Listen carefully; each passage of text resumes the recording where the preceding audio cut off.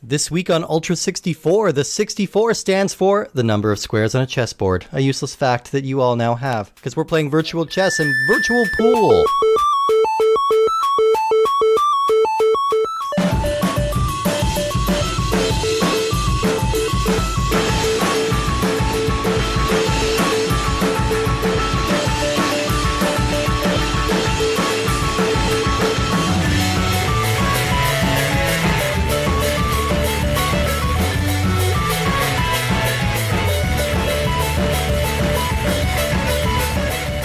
Welcome to Ultra 64. I had to get that fact out somewhere. It wouldn't really fit in anywhere else. Yeah, there are 64 squares on a chessboard. The excitement in this room is palpable. Palpable. Cut it with a knife. Hairs are standing on edge from that exciting factoid that Mr. Steve Guntley has dropped on us. We are all a tingle. Yes, that's right. We are the comprehensive Nintendo 64 podcast. Each and every week we are playing a different randomly selected game or two from the Nintendo 64 catalog, and we are playing it and we are attempting to figure out how to castle while fat ladies jump on us. And my name is Steve Guntley. I already told them that, Steve Guntley. But they weren't listening. That's true. Nobody listens to what I say. Woody Siskowski, pool hustler, and chess pusher. Fast Woody Siskowski is in the building. Yeah, that's right. We are we're taking it to the parlor today. We're putting on our smoking jackets. We are lighting up our pipes. A snifter of brandy at hand. Women forbidden, and we're playing some popular gentlemanly sports. We have Virtual Chess 64 and Virtual Pool 64, just like Granddad used to play. Yeah, think of these as the companion games to Le Mans. Yeah. You go out after a good sporting day, you come back and relax with some nice pool and chess, and then afterwards... stay tuned for our next episode on the polo games. Yes, absolutely. Fox hunting 64, yeah. Tally-ho, what? Yes. So, we are talking about chess and pool. I combine these episodes because they're roughly tangentially related, I guess. They're indoor games. I'm glad we don't have to talk in two separate episodes about chess and pool. That's mostly the thing. Like, we may have been able to fit a whole episode around chess. I don't think we would have been able to fit a whole episode around pool. But I don't know. Y'all can decide if we even manage to fit a whole episode around both of them together. We'll find out. But let's start by talking about chess. I think chess is a fascinating thing that I wish I were better at. The Nintendo 64, some might consider it retro at this time. Sure. In terms of video games. But if we really want to go retro, we take it back to the world of chess. First retro, kids. Yeah. Original retro. It's true. This is one of the oldest continually played games in human history. It's no big deal. Changed remarkably little over the years, surprisingly, for all the different variations there have been. The basic rules have always been the same.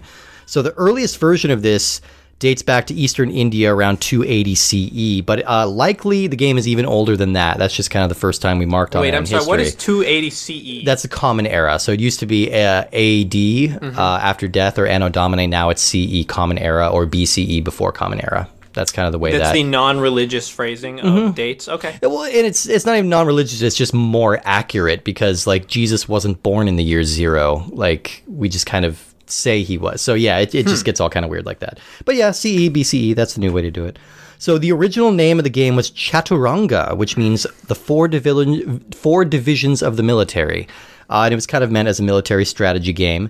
It first started gaining popularity during the Gupta Empire in India in the 6th century. And during this time, India was conquered by the Persian Empire, and the game of chess began to spread throughout the Muslim world, which in turn began to spread into Europe. Despite all the different cultural influences, like I said, the game has stayed remarkably similar. Some of the original names of pieces have changed. So like an elephant is now a bishop, advisor is now a queen, etc., etc. And some of the movement ranges have been changed. It used to be that every piece could only move one space at a time. And that's changed in the more modern play. I think the biggest change came about in the 1400s when the game came to Spain. Up until then, the queen and the bishop were restricted to one space movements, but the Spanish played by what would eventually become known as the Mad Queen rules. And it was basically Queen Isabella wanted to have the game reflect her military victories and her prowess as a queen. So now the queen is like this ridiculous all-powerful piece that like entire matches are kind of fought and died over now. So that was entirely about one woman's ego. So yeah, good for that.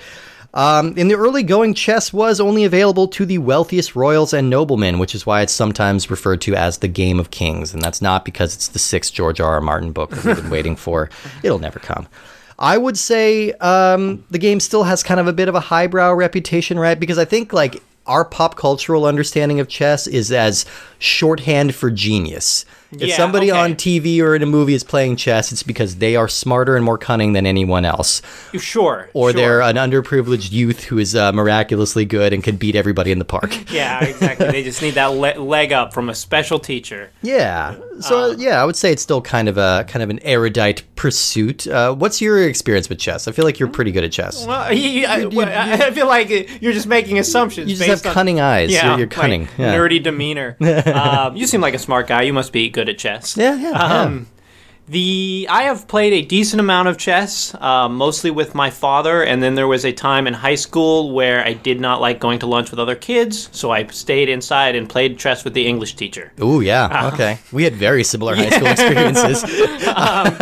And most of those people beat me consistently. I would say at this point I'm maybe a 4 out of 10 in chess skill.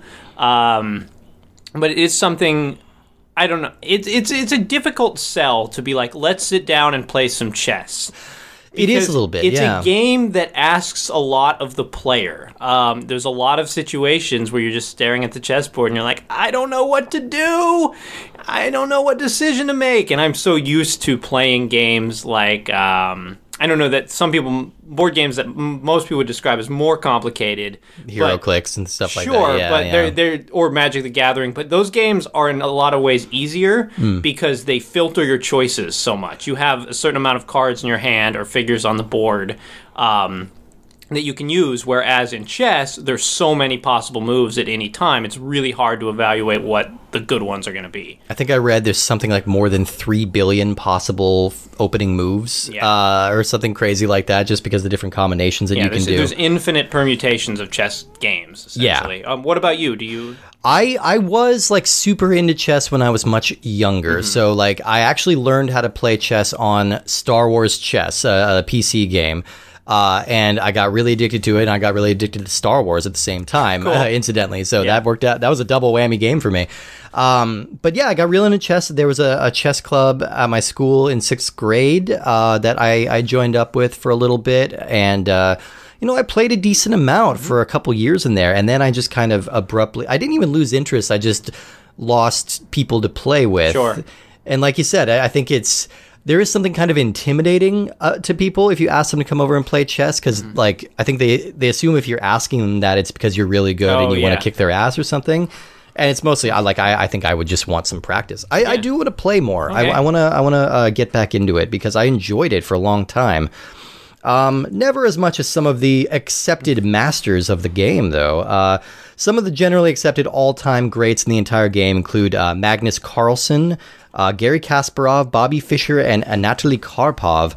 Of these names, Bobby Fischer is probably the one that's best known, and he's considered by most to be the best chess player maybe ever, definitely of the modern age. You might know him from movies like Searching for Bobby Fischer and Pawn Sacrifice, where Bobby Fischer was played by Tobey Maguire. That movie's actually about chess? Well, Searching for Bobby Fischer, it's kind of a misnomer. I know Searching for Bobby Fischer is like about a kid, right? Yeah, and it's not actually about Bobby Fischer. It's about they're looking for the next Bobby Fischer is kind of what they're doing with that. But Pawn Sacrifice is a chess movie about... I always thought that was like a spy movie. Oh, yeah, it seems like it would be. And Liev Schreiber's in there, and he seems to be in a lot of spy movies. I don't know. Maybe he's in no spy movies, and I just think of him as a spy. Maybe he's an actual spy. I don't know. I didn't really know what that movie's about, but it might be good. So a little bit about Bobby Fischer. He was a child prodigy who won the U.S. Chess Masters at the age of 14, and he dominated the game throughout the 50s and 60s. However, brilliant as he was, he struggled with his mental health. In the 60s, he entered an early semi-retirement from the game, and he lived pretty much in seclusion in a shack in Iceland. Wow. And he would pop up every once in a while to participate in tournaments. He was a virulent racist and anti-Semite, despite being Jewish. And one of his last public interviews was on a Filipino radio station on September 12th, 2001, where he praised the attackers in the 9/11 attacks. Said it was about time that somebody did that to America. Troubled guy. He died in 2008 at the age of 64. He's buried in Iceland right now. He definitely had some issues. Garry Kasparov, I think, is a little more interesting and sane. He was the reigning chess world champion from 1985 to 2000, which is there was an amazing a pretty amount of time. long. I mean, there was a rivalry between Fischer and Kasparov for a while. There was a little bit, yeah, but Kasparov prevailed in that. He won his first tournament at 22. Most people recognize his name from a very highly publicized match where Kasparov played chess against Deep Blue, which was IBM's cutting-edge supercomputer, and he lost to the machine. This was in 1996, and man, I remember this being like just a staple of late night jokes, SNL jokes. Futurama made a joke about it. Like, it was kind of a big deal that like this man lost to this high powered machine. It was definitely my go-to. Like, whenever I had to write trivia questions, I would be like, what was the name of that computer? That's like a go-to question. That's a good one. I mean, and it might be confusing because the first computer that was taught to play chess like on a human level was called Deep Thought. Okay. That was done back in the 80s. So are we going to talk more about sort of computerized chess? Yeah, for sure. There's a lot to talk about there. The other interesting thing about Kasparov, though, is that he has become very, very politically active. He's a outspoken opponent of Vladimir Putin, and he's tried to run for president a couple times, and because Putin's government is so corrupt, they blocked him from doing so. Yes. But he's still the leader of the opposition party and very outspoken, very articulate about the problems with Putin. Interesting guy, Kasparov. He wrote a book about it. It was called The Problems with Putin. Oh. It was recommended age 3 to 5. It was like The Troubles with Tribbles. Yeah. A couple of random fun facts about chess that I dug up, because you know what? I find chess very interesting, and there's lots of chess weirdo. Is very interesting. I think it attracts highly intellectual weirdos, and so like there's always some interesting characters or situations. The term checkmate comes from the Persian term shah mat, which means the king is in danger. Yeah, we know that now. I never knew what that word meant. The longest game of chess that's theoretically possible is 5,949 moves. So if we put that into context, the longest game of chess that was ever actually played was 269 moves, and that lasted 20 hours and ended in a draw. So conversely, the shortest possible game of chess is only 2 moves, and it's called a fool's mate. So basically, you can it's if you move the pawn over your right bishop 1 space, then the pawn over your right knight 2 spaces, the opponent can can free up their queen with 1 move the queen out and take it, and that's checkmate immediately. So you free up the pawn, move it over there to the right, and then that's a fool's mate. I'm probably not visualizing it very well. I can't really speak the grid language that chess players speak. But yeah, so that's the shortest possible win is a 2-move fool's mate. This was an interesting story. In 1125, a priest invented the first ever folding chessboard, because priests were not allowed to play chess back then, but this priest was obsessed with it. So he created a folding board that, when folded in half, looked like 2 books stacked on top of each other. That's pretty cool. He was being clever. The second ever book printed in English was a chess strategy manual. So it's been very important for a long time. This is kind of a cool story. In 1918, there was a Jewish grandmaster named Osip, who was facing death by a firing squad when the Bolsheviks were taking over. And the Bolshevik commander recognized him as like one of the great chess players in the world. He fancied himself a great chess player, so he offered the prisoner a chance to play for his life. Whoa. And if he won the chess match, he would be released, which he did, and he walked away free. Holy shit. That would be, I want to see that movie. Like, just an entire movie of that chess match. I mean, I think Ingmar Bergman made that movie. He basically did, yeah. In 1770, an inventor claimed to have invented a rudimentary AI machine that could beat a human being at chess. This was just kind of a basic mechanical robot. This was later, about 50 years later, proven to be a hoax. It turns out it was just a guy in a box. It was a very talented little person. Yeah, hiding in a box, manipulating the machine. I like that. I like that explanation. Like, he put out a classified ad, like, looking for little person, must be excellent at chess and able to play without seeing it. Right? You think there's somebody like tapping out the board in like Morse code or something against his box or something? I don't know. And finally, the last little fun fact I have is that one of the best chess playing nations in the world is actually Armenia. That has produced more grandmasters per capita than any other country, and as a result, chess is part of the standard curriculum in Armenian schools. But I think that Russia has the most grandmasters, period. Like, yeah. capita, but like per capita, Armenia is very small. So, all right, let's talk about chess video games. So chess, obviously, it translates extremely well into video games. Very easy to recapture chess. And as a result, there are more chess games on the market than you can possibly ever keep track of or play.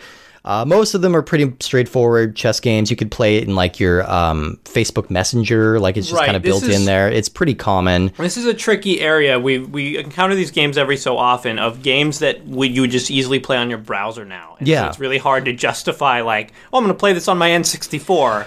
But yeah, it's hard to say that this would be easier because it's so accessible everywhere. But I think for our purposes today, it's better to focus on the so-called battle chess subgenre. Sure. That kind of adds nerdy spins on the classic gameplay. So I think the most direct inspiration for our game today was one called, Battle Chess from 1988. It was a PC game made by Interplay, who we just talked about, in which the figures were all animated characters, like animated fantasy characters, wizards and knights and whatnot. And when you went to take a piece, they would cut to a little animated cutscene where they were fighting it out, and then the winning piece would eventually win.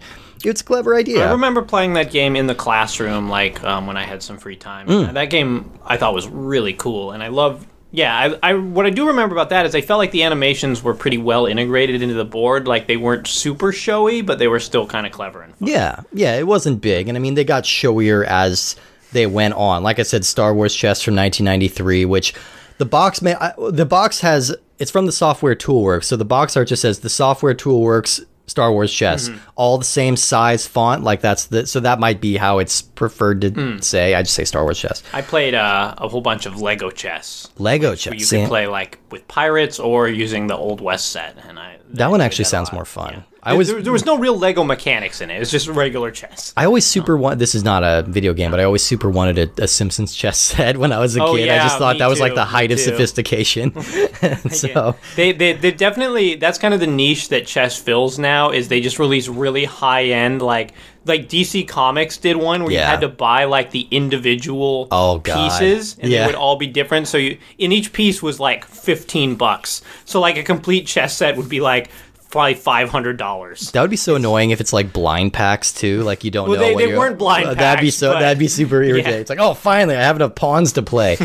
A couple other games that adapt this formula include Terminator 2 Judgment Day Chess Wars, which look up footage of this because it looks pretty terrible, even for 1993. It looks well below what you would expect from a Terminator game. And then there's National Lampoon's Chess Maniac 5,000,000,001. I don't know much about this one. I think switch between like... They call it regular mode and body mode. Oh, okay. So, like, you can play it with, like, dirtier jokes if you wanted to, I suppose. And, I mean, the title is sort of a takeoff on the Chess Master, which the Chess Master franchise is kind of like the definitive chess video game for a long time. Yeah, of ones that you pay for. Yeah, I would say for sure. Yeah, Chess Master was probably the biggest one. That was on the NES. That was an early NES game. Yeah, it was on the NES and the Super NES. Yeah. I never played those, but I'm sure they're chess games. Yeah, they're functional. They didn't have, like, any fun animations or anything. They were like the stuffed up method. But speaking of fun animations, let's talk about our game today. Virtual Chess 64, released June 10th, 1998, published and developed by Titus France, and this was an N64 exclusive. So I have told this story on the show before, but as a quick reiteration, when I first saved up enough money to buy my N64, I had enough for the console with Mario 64 packed in and one other game, and I very nearly walked to the register with Virtual Chess 64 in my hand before my sister stopped me and encouraged me to get GoldenEye instead, because she wanted something that she could play as well. She could have played this with you. She could. She was good at chess, but she thought this looked really boring. She was wise beyond her years. And I think about that now, like, wow, my life would have been very different if I bought Virtual Chess instead of Gold. I probably would have gotten bored of video games. Guys, I'd be president now. Yeah. Pretty sure I'd be president. But who would run the definitive and Nintendo 64 podcast? There'd be no one. There'd be a void left. Yeah. And then, maybe I would have helped them out because I could have helped them in their sales. This is one of the lowest grossing games on the system. It only moved about 60,000 units. Probably because it looks ugly as fuck. Oh my god. I mean, that's definitely the first thing you notice about this game is you don't need your chess games to look great. No. But this game sort of stands out in its badness, much the same way, I would say, much the same way as Paperboy looks. Yeah. You just kind of look at it and you're like, these are the models that they came up with? They look incredibly unfinished. Some of the characters, the thinner characters look like paper dolls with like hinges, you know, how you would put like brads in between the joints to articulate them. That's what they look like to me. And then the heavier characters are just monsters. Like they just look like grotesque abominations. All right, let's start from the beginning here.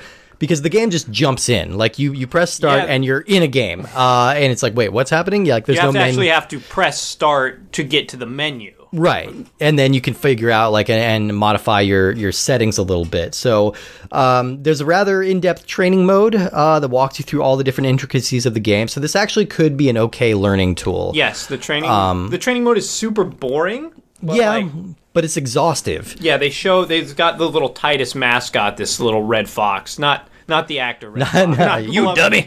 But just a little fox at the end who kind of explains the basics to you, and it's divided into there's probably 30 or 40 different sections of the tutorial. The first one is like, there are 64 spaces on a chessboard. Let us move this cursor around the entire board. It's creepy, too, because the cursor is a gloved finger, all right, like a Mickey Mouse glove. And it's just like one finger pointing and just like sensuously tracing the outline of the board very slowly. You can't skip it. It's making you watch. It's just like, no, you watch me. I'm going to draw around this square. Keep watching. Yeah, it's very creepy. It's definitely like goes a little slow at the beginning, but as you get down farther, it explains the different openings, like the Fool's Mate that you were talking about. And then as you get to the very bottom, it actually reenacts like known games throughout history of like, because one neat thing about chess is you can basically transcribe a whole chess game. Yeah. Since all the squares are numbered and lettered, you can be like, okay, this piece went to E6 or something like that. So there can just be a code of any chess game throughout history where you're like, oh, I know exactly what happened in that game. And so they have basically written commentary and descriptions of like a game from 1886. Yeah. Which is just kind of neat. And then they have sort of grandmaster games where they'll like get you in a certain situation. They're like, okay, now you find where the mate is in this game. So I do feel like all that stuff would be helpful in terms of learning chess. I think that's actually valuable. And the problem with the game here is that if you play it the way it's kind of advertised, the way it's kind of meant to be played, it's basically unplayable. It's borderline broken. Yeah, so your default... So during the training mode, they display it in a 2D grid, which just looks like a chessboard with those sort of known silhouettes of the chess pieces. Looks like any pack-in PC game, Yeah, and then it's easy to tell where things are, and it plays very nicely. But that's not how the game defaults. The game defaults on a 3D model of a chessboard floating in a black space. Your pieces are either brown or black. Weird choice to make the game even look even more drab. Yeah. And right away, you're at an uncomfortable angle. It's difficult to see. All of the pieces are kind of too big and misshapen looking. Like, I had an honest-to-God hard time telling the difference between your bishop and your knight. Like, I had to retrace mentally in my steps where this could have possibly come from before I could figure out if that was a knight or a bishop. Yeah, and since it's an overhead angle, it's hard to see those little crosses at the top of the bishop, or it's hard to tell the difference between the king and the queen. And God help you if you try and move that camera. Oh my gosh. Because, all right, this has some of the worst camera controls I have ever seen. Like, the N64, infamous for bad cameras. This game, really bad camera. Virtual chess. Yeah. Who would have thought? Worst camera on... So I'm going to say it. I'm going to say this is the worst camera on the system because this did not need to be here at all. It didn't need a camera control. It really fucked us up. So, like, you can move the board horizontally with C left and then vertically with C right. Yeah, and it's insane to think that they thought you would need a vertical movement. Right, like, you can literally turn the board upside down and look at the bottom of the board, which is just a solid green color. Why would you need blackness, and yeah, it's super bizarre. And so you just end up flipping the board around a bunch of times, trying to adjust to the right angle, and it's really hard to get right. And there is no good angle because if you're looking at it directly overhead, everything just looks like circles. Yeah. If you look at it from a slight angle, everything's kind of blurry and mushed And if you together. look at it from like directly or sort of horizontally, all your pieces are obscuring the other person's pieces. Exactly. There's really just no good way to go about it. And then we have the animations. Okay, so this is a battle chess game. This is what makes or breaks these battle chess games. Yeah. Having sort of funny animations that sort of give the game some personality and make it sort of more memorable than just... Because, chess is not inaccessible. If you and I wanted to play chess, we could find a board for $5 at Goodwill and Anywhere. play chess. Yeah. So you're like, okay, I want something that'll pep it up a little bit. And these animations, they do not deliver. Oh my god. Okay, so kind of the joy of like battle chess and Star Wars chess and things like that is that the animations are kind of unpredictable the first time you watch them. It's like you go in knowing that, yeah, okay, you're taking this piece, so your guy's gonna win. Yeah. But it looks like you're losing the entire way until some random thing happens. They're kind of like little spy versus spy comics. They are, yeah, they're really fun. And this is kind of going for some of that a little bit, but mostly it's just really hard to decipher what's going on. So I think our first attack was just like a pawn-on-pawn attack, and the game started glitching out, and the board kept flipping randomly. Like we would see a little bit of an animation, and then the board would flip really quickly, and then the animation would be over, and we're like, what the fuck is happening? It was interacting negatively with whatever angle we had the board set at. So we adjusted a little bit later and got different animations. So every character, every side has different characters. So like the Black Queen looks different from the White Queen and everything like that. Yeah, the Black Queen very flatteringly is just a overweight woman. Yeah, kind of like a stereotypical opera Viking. Exactly. Yeah, the fat lady that sings when you think of. And when her the fat lady hilarious sings. bit is that she'll jump and sit on people or hug them, and then they'll explode. Or she's always trying to kiss them and they kill themselves rather than being near her. Like, super gross. Yeah, it's not good. But on top of everything else, it just looks Yeah. bad. Okay, so my knight turned out to be like a unicorn. Like a little battering ram or something. Well, yeah. So you had a battering ram on your team, and then on mine it was a unicorn. Right. And this was the worst unicorn drawing I've ever seen. And I professionally critique 5-year-olds. I go to elementary schools, I point at pictures of unicorns, and I call them shit to their dumb little faces. And this is worse than that. Yeah. This is worse than those useless children. I am a professional unicorn judger. All of the sort of limbs where like the legs connect to the body are just so skinny. Yeah.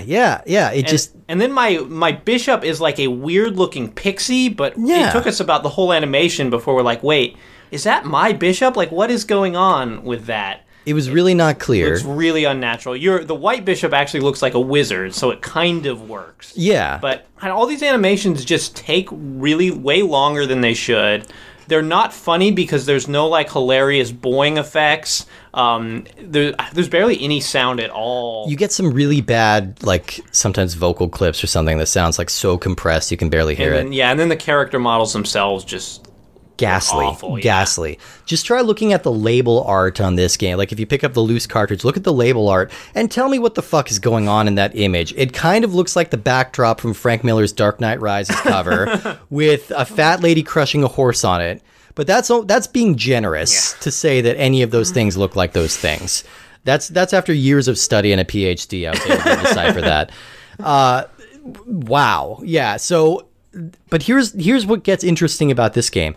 Switch it over to 2D mode, turn it into a boring ass overhead chess game, and it's pretty good. Like this has good sophisticated AI in it. It's got lots of different difficulties. I think there's 2 beginner modes and then about 12 different AI levels. Yeah. There's a lot of different options to tweak. You can turn on like the meditation to make them make their moves while you're thinking. You can set up the board like however you want. Like you can create different gameplay scenarios by putting the pieces wherever you want before the game starts. Yeah, there's a lot to do, but. I don't understand really how to judge this game on that because they failed at what they were trying to do. Right. But like they accidentally made a pretty good chess game underneath like a really, really terrible exterior. But I mean, all they would have to do is essentially change the box art for this game, make it look less horrible on the cartridge, and change the default mode to the 2D mode, and then if you wanted to, you could enable the 3D and look at the terrible animations. Yeah. Because what happens is, if that's sort of an extra, you're like, oh, that wasn't a very good mode, but I'm glad that they threw it in there to mess with. Yeah. Whereas since that's the default mode, you're like, this is terrible. And then you switch it to 2D and you're like, oh, why wasn't it like this the whole time? Right. Yeah. It's just kind of a baffling thing to approach, and I'm having a hard time wrapping my head around exactly how to judge this game. But I will say this too, like, even though the chess in the 2D mode is pretty competent and there's a lot of different modes, I don't think the chess video games are very much fun. And I like chess, all right. I like chess, but to me, the thing that's fun about chess is sort of sitting down. And this we've encountered this problem a lot, and we're going to encounter it. I'm going to bring it up again when we talk about pool. But it's this weird thing of video games that are based on a thing that you could pretty easily do in real life. Yeah. And you're losing, like, the tactile feel of actually moving the chess pieces and something like that, and looking at another person and interact. You're just...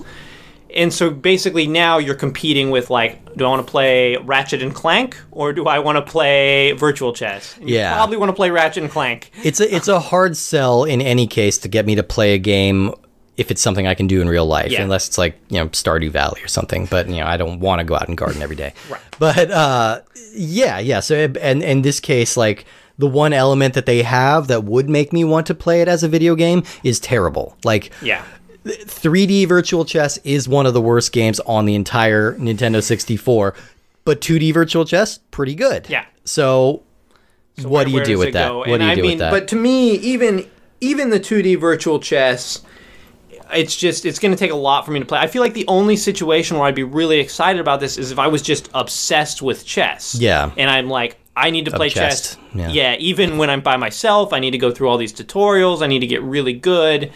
And I've just never been at that level, and I don't think very many people are, which explains the low sales of this game. Did you ever do that, try and play solo chess? No, okay. Both sides. I saw somebody do it on TV when I was a kid, and I thought it looked super cool and smart, but like, I would immediately take sides. Yeah. I'd be like, oh, no, I want this guy to win, so I would start playing badly on the other team to let me win. So not a good idea. Yeah, that's virtual chess. Let's move on to the other part of the parlor here. Let's pick up our snifters and move to the other side of the room because we're going to talk about pool.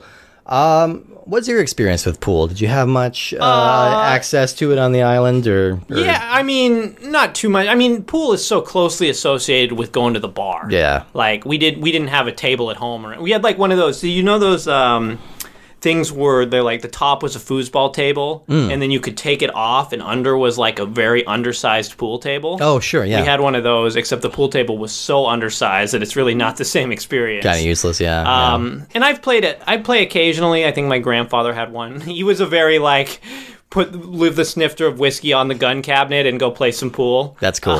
That's cool. Yeah, next to his picture of like the big elephant he shot in Africa. But that's cool. Yeah, it was certain grandpas have immunity. Certain grandpa, safari immunity. It's true. It's true. You kind of get it's the Hemingway rule. Yeah, exactly. You get grandfathered in. Literally grandfathered. Yeah, literally grandfathered. Yeah. And I was just never that good. Again, I played with my dad, who is quite a good pool player. Okay. I feel like this was much more important for our dad's generation. Yeah. Like, I think it is associated a lot with some boomer nostalgia. Because all the images you see of like old pool halls back in the 50s, you cruise around with your best girl, you pop in, you shoot some pool, and you drink some Budweiser. And, If I do go to a bar, which I don't do often because I find bars pretty boring, I will play pool because I find bars pretty boring. If they don't have a pinball machine or a skee-ball machine, or totally. The shuffleboard. There's a lot of things I guess I'd rather do. That Cabela's thing with the gun. That's always a good time. Golden tea. I love golden tea. I love golden tea. We actually had a pool table when I was a kid. Wow. Well, when I was in high school. Kind of an impulse purchase of my dad's, I think, when I was like 16 or 17. He got a really nice big pool table. It overtook our dining room. We did not have a big house, but we had a big pool table in this house. And my parents had hopes that we would invite friends over to play pool there and like it would become a big thing. And I never really super got into it. I would play a few rounds and I would get bored. Yeah. And then eventually everybody else got bored. My sister was really good at it. I think she probably still is. to the point where she was actually hustling some of her friends. Nice. Because she's a 90-pound girl, and they were underestimating her because all of her friends are weird dudes. So, like, she would wipe the floor with them. Foosball, too. Like, you cannot touch my sister in foosball. She'll kick your ass. Nice. But I was never all that good at it. I never really got into it. But, yeah, I'm the same. If I'm in a bar and it has it, I'll play once in a while. I mean, it kind of falls into the same... It's very similar to, like, golf or bowling, where sort of it's frustrating until you sort of get a real handle on the fundamentals. You're kind of just farting around, making random stuff happen. Yeah. And eventually, like, something clicks, and you're like, oh, I see how this works, and I see how to play it well. And I don't think you and I ever got to that point. No, never really. I imagine it gets more fun once you get there. Yeah, and you can actually hit a ball where you intend to. I never got to that point, but, you know, God bless you. I have nothing against it. It's fine. It's a very aesthetic game. It is. It's like the clackety clacks. Yeah, the clacks of the balls and the green velvet. Yeah, very. It's kind of an iconic looking table, at least. Like, if nothing else. Well, let's learn a little bit about pool. So, modern pool dates back to England in the mid-1800s, but the game has its original origins in lawn croquet games played by the French aristocrats in the 1500s. The name billiard actually comes from the French word for mace, which is what they called the cue stick, which was invented in the 1600s. Okay. Like chess, bowling, and many of the other games we've discussed, pool was originally a pursuit of the upper-class males, usually reserved in private clubs and things like that. The game was brought to the U.S. by English and Dutch settlers in the 1700s, and before long, it became a staple of not high-class private clubs, but saloons and bars of, like, working-class people. And I think it's kind of been associated with that ever since. It's a barroom staple, and I think it's kind of associated with a certain breed of, like, dive bar. Like, not, like, menacing dive bar, but I think, like... Yeah. When you feel like going to a dive bar, like a likable dive bar. It's a weird thing, because, like, pool is kind of... The pool table you do often... I love the Music Man, right? Where he's like, the pool table is going to open up rules to all this debauchery, because you got trouble with the pool table. Yeah, but that's right. There's also, sort of on the upper class end, there's, like, billiards and things like that, which, like... is a whole sort of different game, or like snooker, which like is someone's only going to have at like their fancy mansion. Right, exactly, yeah. So professional pool tournaments are overseen these days by the APA, or the American Pool Players Association. Pool player, one word. Who would have known? Yeah, shouldn't it be APA? Yeah, APA. No, APA, yeah. But that body's only been around since 1979, and professional pool tournaments go back much farther. It's hard to pin down exactly when it started, but there are historical archives of like old newspapers where during the Civil War, there were headlines about pool tournaments, while like Civil War events were relegated to the smaller thing. People cared more about pool tournaments than what's actually going on in the Civil War for a lot of the 1860s and 70s. So probably maybe the most iconic pool moment in American pop culture history. I'm going to say The Hustler. Right? Wouldn't you say? Like I have no idea. I can't think of one. I'm trying to think. I'll take your word on The Hustler. Oh, so you haven't seen The Hustler with Paul Newman? Okay, 1961, great film, and that has him as Fast Eddie Felson, who is kind of a no-good pool hustler, like in the fits of depression. A very depressing movie, but very good. They made a sequel to this in 1986, The Color of Money, which was directed by Martin Scorsese, and it also starred Tom Cruise. Green, right? It is, well, it depends on what country you're in. Oh, yeah. But I think this was set in America, so yeah, that kind of like sickly in Canada, green. You get real problems because there's so many different colors. Oh, yeah, it's The Color of Money up there is pink with some clear. Yeah. Or if you're doing loonies and toonies, it's a whole other thing. So yeah, that movie, The Color of Money, Paul Newman won his Best Actor Oscar for that, and a lot of people say it was kind of like a makeup Oscar because they thought he should have gotten it for The Hustler, which I agree with. And that's just not as good a movie. But The Hustler is definitely a good movie worth checking out. But I think the game, like I said, it's just kind of associated with a certain breed of like boomer masculinity, you know? You see lots of like, I don't know, these nostalgia stores aren't really around anymore. Do you remember seeing those stores with just like posters of like James Dean and like Marilyn Monroe in different situations that they were never actually in? There's so many of those with those people playing pool or like sitting on a car in front of a diner, stuff like that. Like that's just kind of what I think of when that's at. So to quickly clarify the difference between pool and billiards and snooker, these are all kind of similar things that are used interchangeably. So billiards is kind of a catch-all term for the whole family of like this kind of table games, but it is also its own game. It's kind of like a biological like family tree of like, what's the species versus the genus. Exactly. Species Billiardus, genus Pulis. So for our purposes, when we're talking about pool, we're talking about a cue-based game played on a table with 6 pockets. And billiards itself is played on a table with no pockets. It's sometimes called carom billiards because your points are counted by how many times you can bounce the ball off of the rails. Okay. And then snooker is like a variation of pool. It's more popular in the UK and Europe. And it's pretty similar to regular pool, except it just has a bigger table and you use 15 balls. That's kind of the big difference there. So now you all know that. For pool video games, there are some, amazingly. There are quite a few. The earliest one I could find was Video Hustler, which was not one of the XXX rated games from the makers of Custer's Revenge. That was released on the ColecoVision in 1981. There's really not much notable about it, except to say it's one of Konami's very first games. So, there you go. Pool games never super prominent, always pretty niche, but the NES had a couple. The NES had Side Pocket and Break Time, which were not terribly big hits. But I think the one that always stood out to me was a Genesis game called Minnesota Fats Pool Legend. Are you familiar with this one? Just by the title. I'm sure the same reason that it stood out to you, right? It mostly stood out to me because the cover image is sideways. Like they have like a horizontal shot of Minnesota Fats bent over the table. And the Genesis box orientation, like this would have worked if it was a Super Nintendo. But because of the way the Genesis box is oriented, he's like shooting a pool cue up a wall. Kind of an odd look. But they did get the license of Rudolph Minnesota Fats Wanderone. Very expensive license. Oh, very expensive. He was 81 at the time that game came out. Died the next year.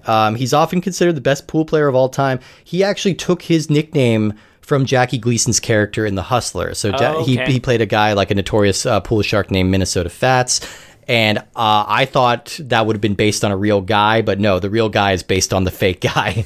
But yeah, he was apparently a really good player. These days, it's actually pretty rare to see a pool video game released on a console or given a physical release at all. The most recent title was called Snooker 19. It was released last year as a downloadable title for most consoles. I shockingly let that one slip by. I can't believe I didn't play it. Let's talk about this one, though. Virtual Pool 64, released December 17th, 1998, developed by Solaris and published by Crave Entertainment, and once again, we have a Nintendo 64 exclusive. And we can tell because the cover art, the 64 in Virtual Pool 64 is a ball. So it's a 64 ball. 64 ball. Yeah, which doesn't exist, I don't think. And do we know anything about Solaris, aside from that it starred George Clooney? Based on the Tarkovsky film? I prefer the Tarkovsky one, but the Clooney one, not bad. I watched Stalker, and that was enough for me. I'm like, okay, no more of this. See, I watched Stalker, I'm like, I want to watch every Tarkovsky film. So Andrei Rublev, it's a 3.5-hour movie about a guy building a bell, and it's fascinating. Anyway, we have talked about Crave a little bit with Fighting Force 64 and Milo's Astro Lanes. Two beloved games. Two favorites. Everyone loves those. And we're going to check in on them once more when we get to the Gex games. Solaris pretty much produced only pool games. Okay. They shepherded the main series of Virtual Pool games since the first one in 1995, but they haven't released a major game since Virtual Pool 4 in 2012. So yes, this is a series. This game that we're playing today is the 4th out of 11 games in the Virtual Pool series. That started on the PC in 1995. I'm going to go ahead and say this is the premier billiards simulator out there because I don't want to see if there's anything better. Yeah, we'll take it. Yeah, this is definitely the only Nintendo 64 pool game. So pool games, I think, are like an impossibility. I don't think that you can get a pool game that is going to be great. Because there's pool is composed of two things. Yeah. It's composed of physics. Yeah. And it's composed of the way the game actually feels to play. Like sort of the way you lean on the table or sliding that stick back and forth in your knuckles. Oh, you can just feel it right now. Yeah. Like it feels really nice. It's got a distinct feel of when you hit the balls, and like games just can't mimic either of those things to the degree that you want. Like no matter how accurate the physics is, you're still using your thumb. You're still using your thumb, or even if you were using motion control, it's just not going to feel the same. It's true. And so like they have two ways to go. Like the NES games in some ways, would be more fun because there's no sense of approximation of physics. Like you're just trying to hit a ball sort of directly, and you assume that is going to go where it looks like in the game. Yeah. Whereas the more you try to get realistic, the sort of more the inaccuracies in the physics that pop up. Yeah, yeah.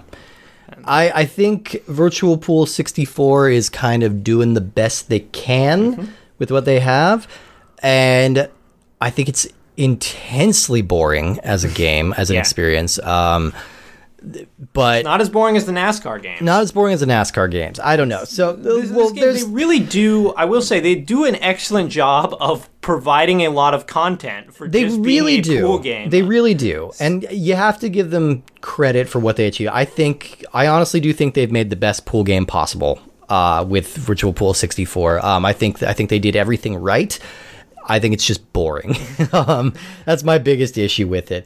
Also, this is a double whammy of games with terrible box art, because this one, every time I look at the cartridge on this, I think it's been torn. Because you know how like sometimes if you get like an old Blockbuster copy and someone removes the sticker, it just tears it off. That's what this looks like, because there's only art on the bottom like fourth of the label, and then the way that it just cuts out to pure white just looks like somebody fucked up the label. Oh, got it.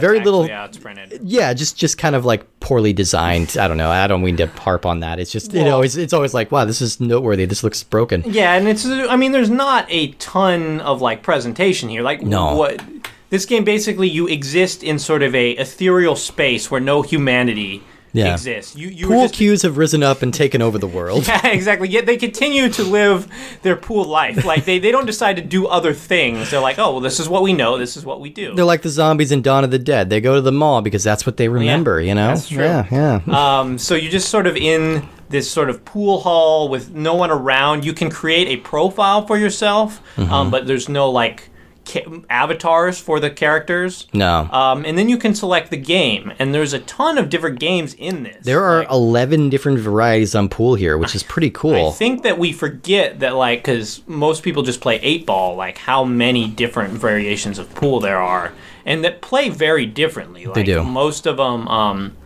8-ball, you want to hit down the solids or the stripes, and you're going for sort of what's available, but the other games tend to be more strategic.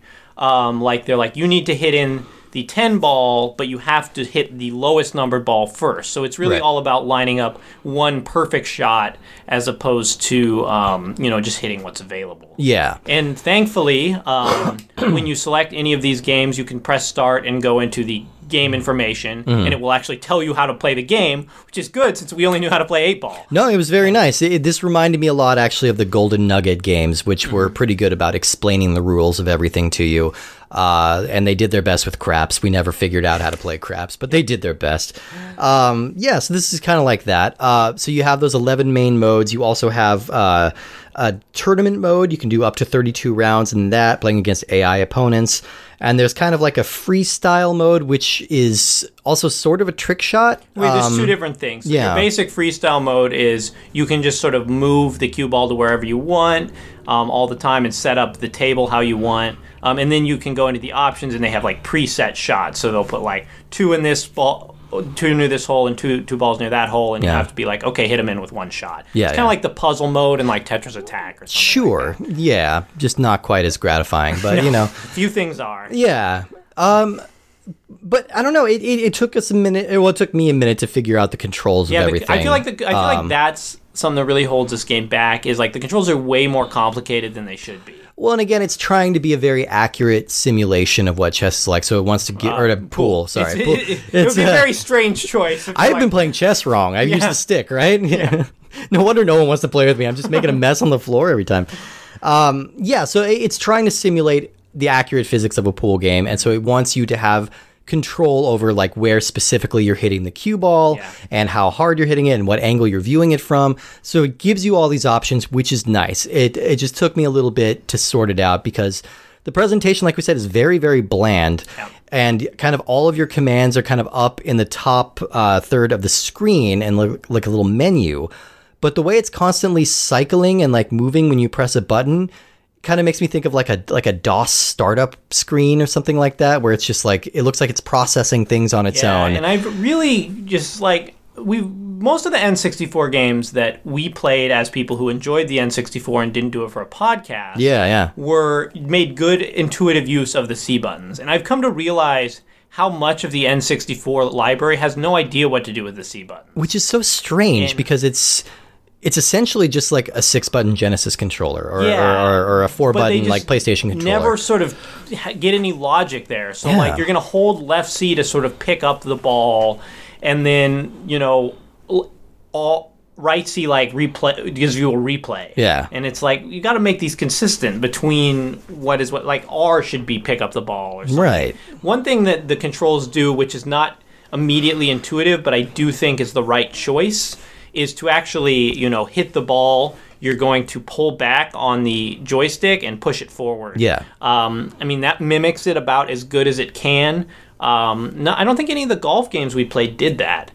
I don't recall exactly. I think they were all kind of the 3-button, like tap, tap, tap, second power level kind of thing. Yeah, but it's also not, it doesn't feel as precise because it's really hard to sort of figure out how much power is in your shot. Right, totally. And once you actually hit it, the frame rate seems to just kind of fall apart. Like you just kind of will hit the ball and then they'll just kind of disappear and you're like, well, I hope that they went in the hole. Yeah, the camera doesn't shift around to follow where your shot went. Like I think that'd be nice if like maybe like a little smaller window popped up in the upper corner so you could see what your balls are doing. I think that would have been a nice feature because like you don't know. It's like, okay, well what just happened behind me? Why am I winning? Like I have no clue.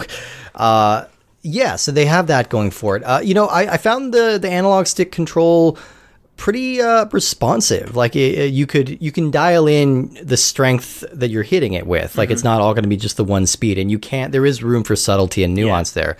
So that was pretty well done, I thought. Not just what else is there to say? I'm trying to think of something else to say. Nice. What are our basic? I mean, yeah, like I said, it's so feels kind of lifeless. The music drove me nuts. Both the music in both of these games today is just like. It exists, but I found the you know what it made me think of like the Amazing Dinosaur Adventure or something that would come as a pack-in game with your Dell to show off your new CD-ROM in 1994. Okay, sure. It's like that level, like very kind of manufactured, family-friendly, non-offensive video game music. I can't even picture it in my mind. Yeah, here right now. I did like in the pool game when you click on the different options, they will make the clacking ball noises. That's nice. Yeah, which is good. I don't know. Yeah, I'm.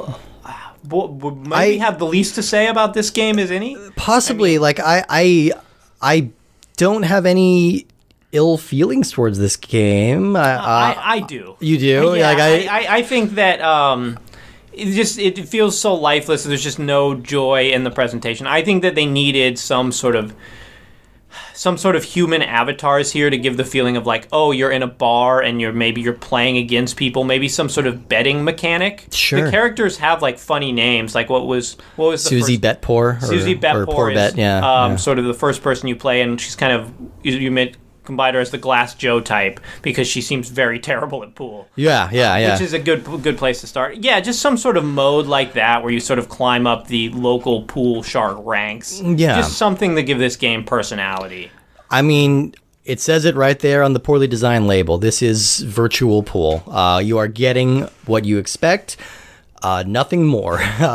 Pretty basic, but I can't really hate it. I think it's a very, very competent game for what it's trying to do. I think it's just desperately needs an infusion of personality, like you said, something to make it worth going back to for any reason. And I don't know. I mean, because the personality in Virtual Chess 64 was sort of our biggest criticism of it. So we're sort of going both ways, trying to have it both ways. It's like, okay, I want you to have personality, but I want your personality to not be shitty. Yeah, like, exactly. yeah. I think that's not unreasonable to ask. You know, Virtual Chess, personality out the ass, but it's shitty. Yeah. Well, thank you, everybody. Let's move on to our rankings real quick here. So every week we are ranking the games that we have just played and adding it to our ever-expanding and sadly shortening list of N64. We don't have too many left. We have enough. We got like 75-ish, something like that. So put out some new N64 games, people. Come on. We'll review them. Yeah, we'll do it. Put them out, send them to us. We'll play them. You get free coverage. Where are you starting on this one? All right. So I just want to clarify that if you love chess and it's your favorite thing in the world and you have a Nintendo 64 and no friends, Virtual Chess 64 should shoot to number 1 on your list. But also, you probably have a computer because you're listening to this and you can play it on that. Also, you probably need some serious help. Yeah, I think that's your reach out, talk to us. So, for our situation, I'm going to put it at number 139. Okay. Which is under some wrestling games, which I don't even remember which ones. Yeah, just a couple of bevy them. of wrestling games. Functional chess, but even functional chess is still not going to drag me in virtually. Yeah. I'll happily play real chess with you, Sure, Steve. definitely. Virtual pool, I liked less because I like pool less than chess. Okay. And I feel like trying to mimic physics in an N64 game is just not very satisfying. So that's going at number 159, which is right under the Quarterback Club games. Oof. And ahead of Buck Bumble. Oh, wow. Okay. I went the other direction on this one. I liked Virtual Pool much better than Virtual Chess. Wow, I'm surprised. I'm giving this Virtual Pool. I'm putting at number 112. That's just under Wheel of Fortune. Wow, that is a very strong difference. It's quite a difference there. Yeah. Like I said, this is a very boring game, but it's effective at what it's trying to do, and it does what it's trying to do well. It's just not something I like. And then for Virtual Chess, I was very split on this one, so I'm kind of being a little generous to it, I think, and putting it number 150 right underneath Monopoly, which is another game that I think is comparable to this in that, like, trying to execute a board game on the N64.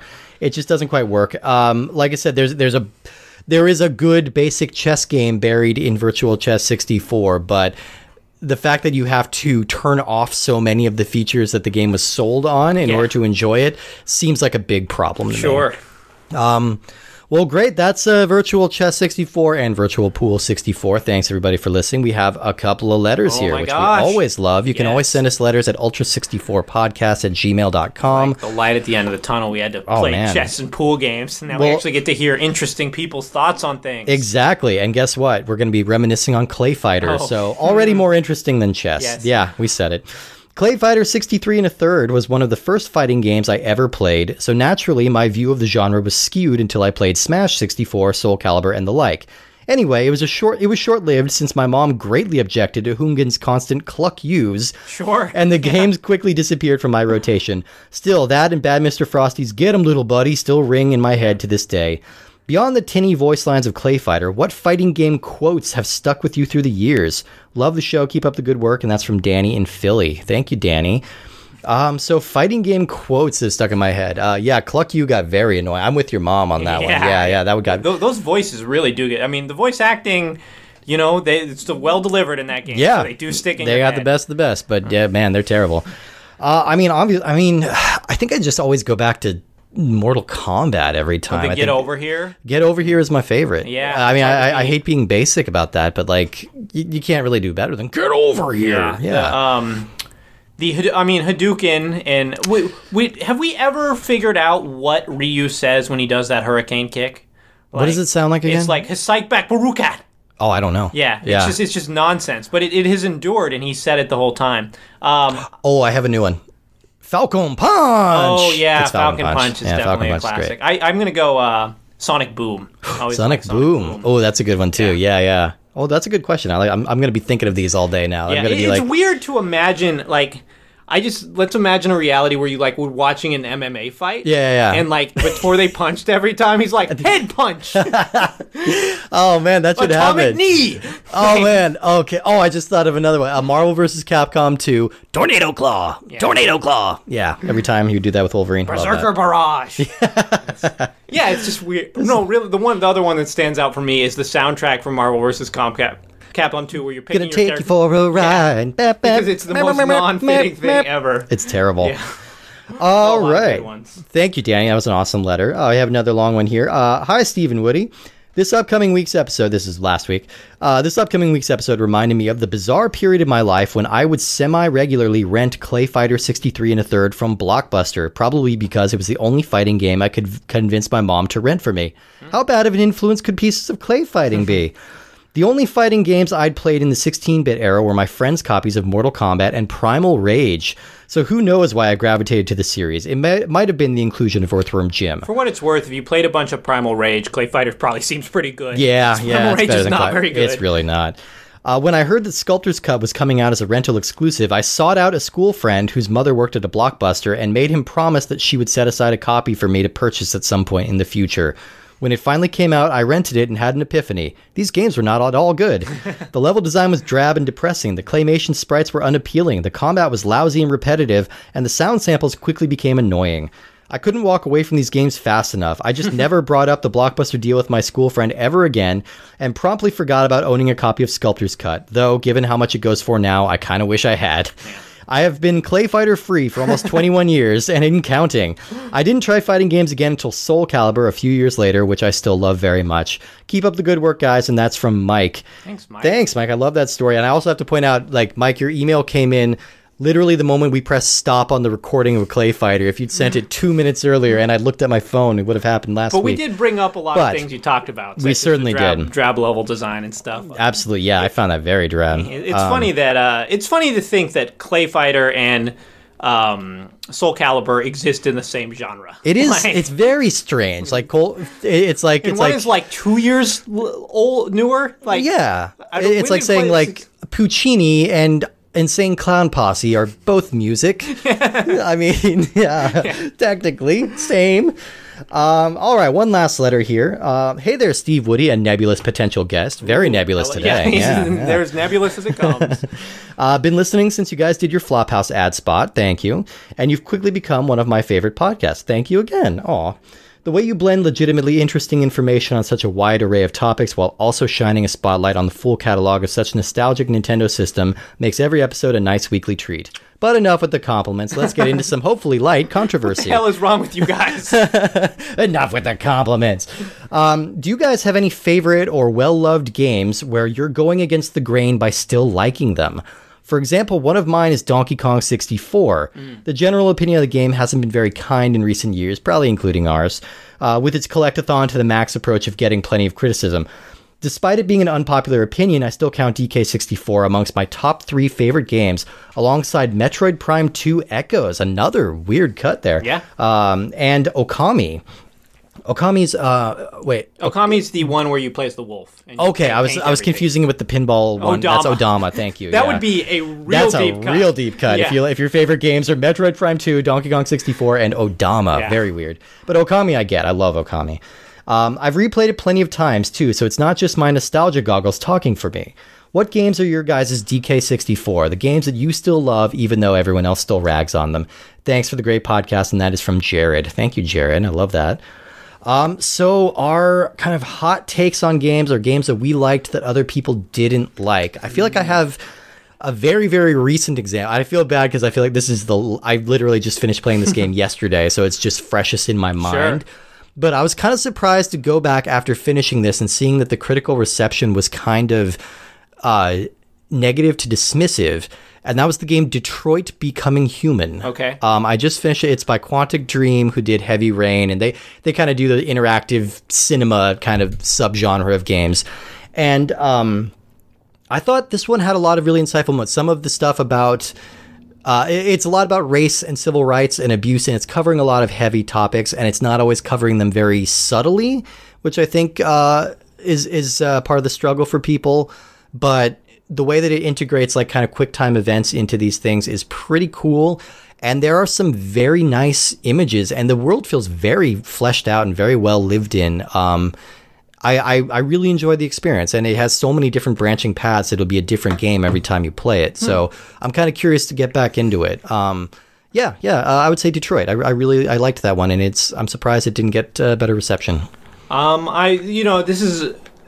a lot of games that I could think of, but as soon as the question gets asked, it kind of goes blank. I will reinforce that the top game on my N64 list is NBA Hang Time. It's still a hot tip. People like that game, but probably don't associate it as being the best game on the system. So what I'm going to go for here is the game Metal Gear Solid 2: Sons of Liberty. Okay. I feel like very similar to Donkey Kong 64. it was kind of a big deal when it came out. And, like, people's opinions on it have kind of turned.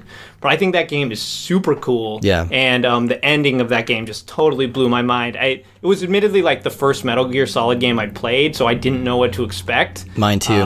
But I think that game is really cool. It's one of those games, though, that I am kind of, like, I have super fond memories of playing it, but I am a little worried to go back and play it again. That's a game, like, I agree with you. Yeah. I think it's brilliant, but it's kind of like the movie Magnolia. It's like, if you tell me that you love Magnolia and it's your favorite movie, I'm like, I get that. If you tell me it's a pretentious piece of shit that you can't sit through, I get that. Yes. I think I tend to be more in the masterpiece category of things, but like... That's an excellent comparison. It's kind of the same thing, like, because I love how bold it is. I love that, like, I mean, taking away your main series character after the first 3 hours and giving you a totally different guy. Weird gambit. Don't know if it paid off, but weird gambit, weird flex. And then the plot gets just so crazy and Kojima-y and insane by the end. But it's a really quality game, like top to bottom. It's just endlessly entertaining. So good call on that one, Metal Gear Solid 2. Well, thank you all for the amazing letters. We love getting letters for everybody. So if any of you have like nostalgia for Virtua Chess and Virtual Pool, send those in. Because I want to know that you exist. Yeah. I'm curious if you do. Next week, we're unfortunately sticking with a little bit of a boring thread here, but we're gonna make it up to you guys by the end of the month. I promise.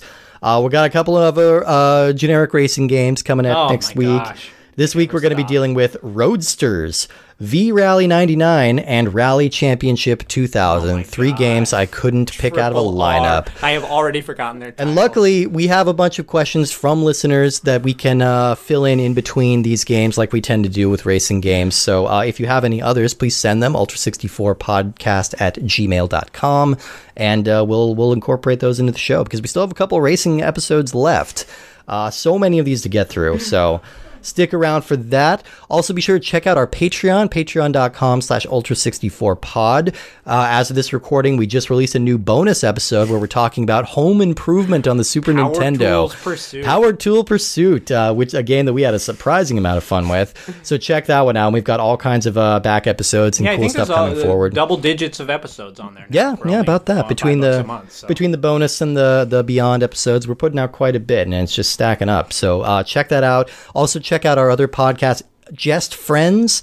That's the podcast where we're reading through all of David Foster Wallace's Infinite Jest, 50 pages at a time. We are coming up on 700 pages into this beast, so we are getting close to the end there. And so if you just want to pick that up now, you got a lot of catching up. Jump in on page 700, and absolutely. It'll probably make just as much sense to you as it does if you start from the beginning. Exactly. All right, well, I think we're going to get out of here, so I'm just going to move my knight to rook 4, and your move, okay? Oh, you sunk my battleship. Damn it! Oh, that's how I lose. Yeah, that's the reverse chess rules. That's Mad Queen rules. Everything's played on different boards, and you lose every time you win. But just as I say it takes judgment, brains, and maturity to score in a bop-line game, I say that any boob can take and shove a ball in a pocket. And I call that sloth. The first big step on the road to the depths of degradation. I say first... medicinal wine from a teaspoon, then beer from a bottle. And the next thing you know, your son is playing for money in a pinchback suit. And listening to some big out-of-town Jasper, hearing him tell about horse race gambling. Not a wholesome trotting race, no, but a race where they set down right on the horse. Like to see some stuck-up jockey boy setting on Dan Patch? Make your blood boil, well, I should say. Now, friends, let me tell you what I mean. You got 1, 2, 3, 4, 5, 6 pockets in a table. Pockets that mark the difference between a gentleman and a bum with a capital B, and that rhymes with P, and that stands for pool. And all week long, your River City youth will be frittering away. I say your young men will be frittering away their noontime, supper time, chore time, too. Get the ball in the pocket. Never mind getting dandelions pulled or the screen door patched or the beefsteak pounded. Never mind pumping any water till your parents are caught with a cistern empty on a Saturday night, and that's trouble. Yes, you got lots and lots of trouble. I'm thinking of the kids in the Knickerbocker, shirt-tail young ones, peeking in the pool hall window after school. You got trouble.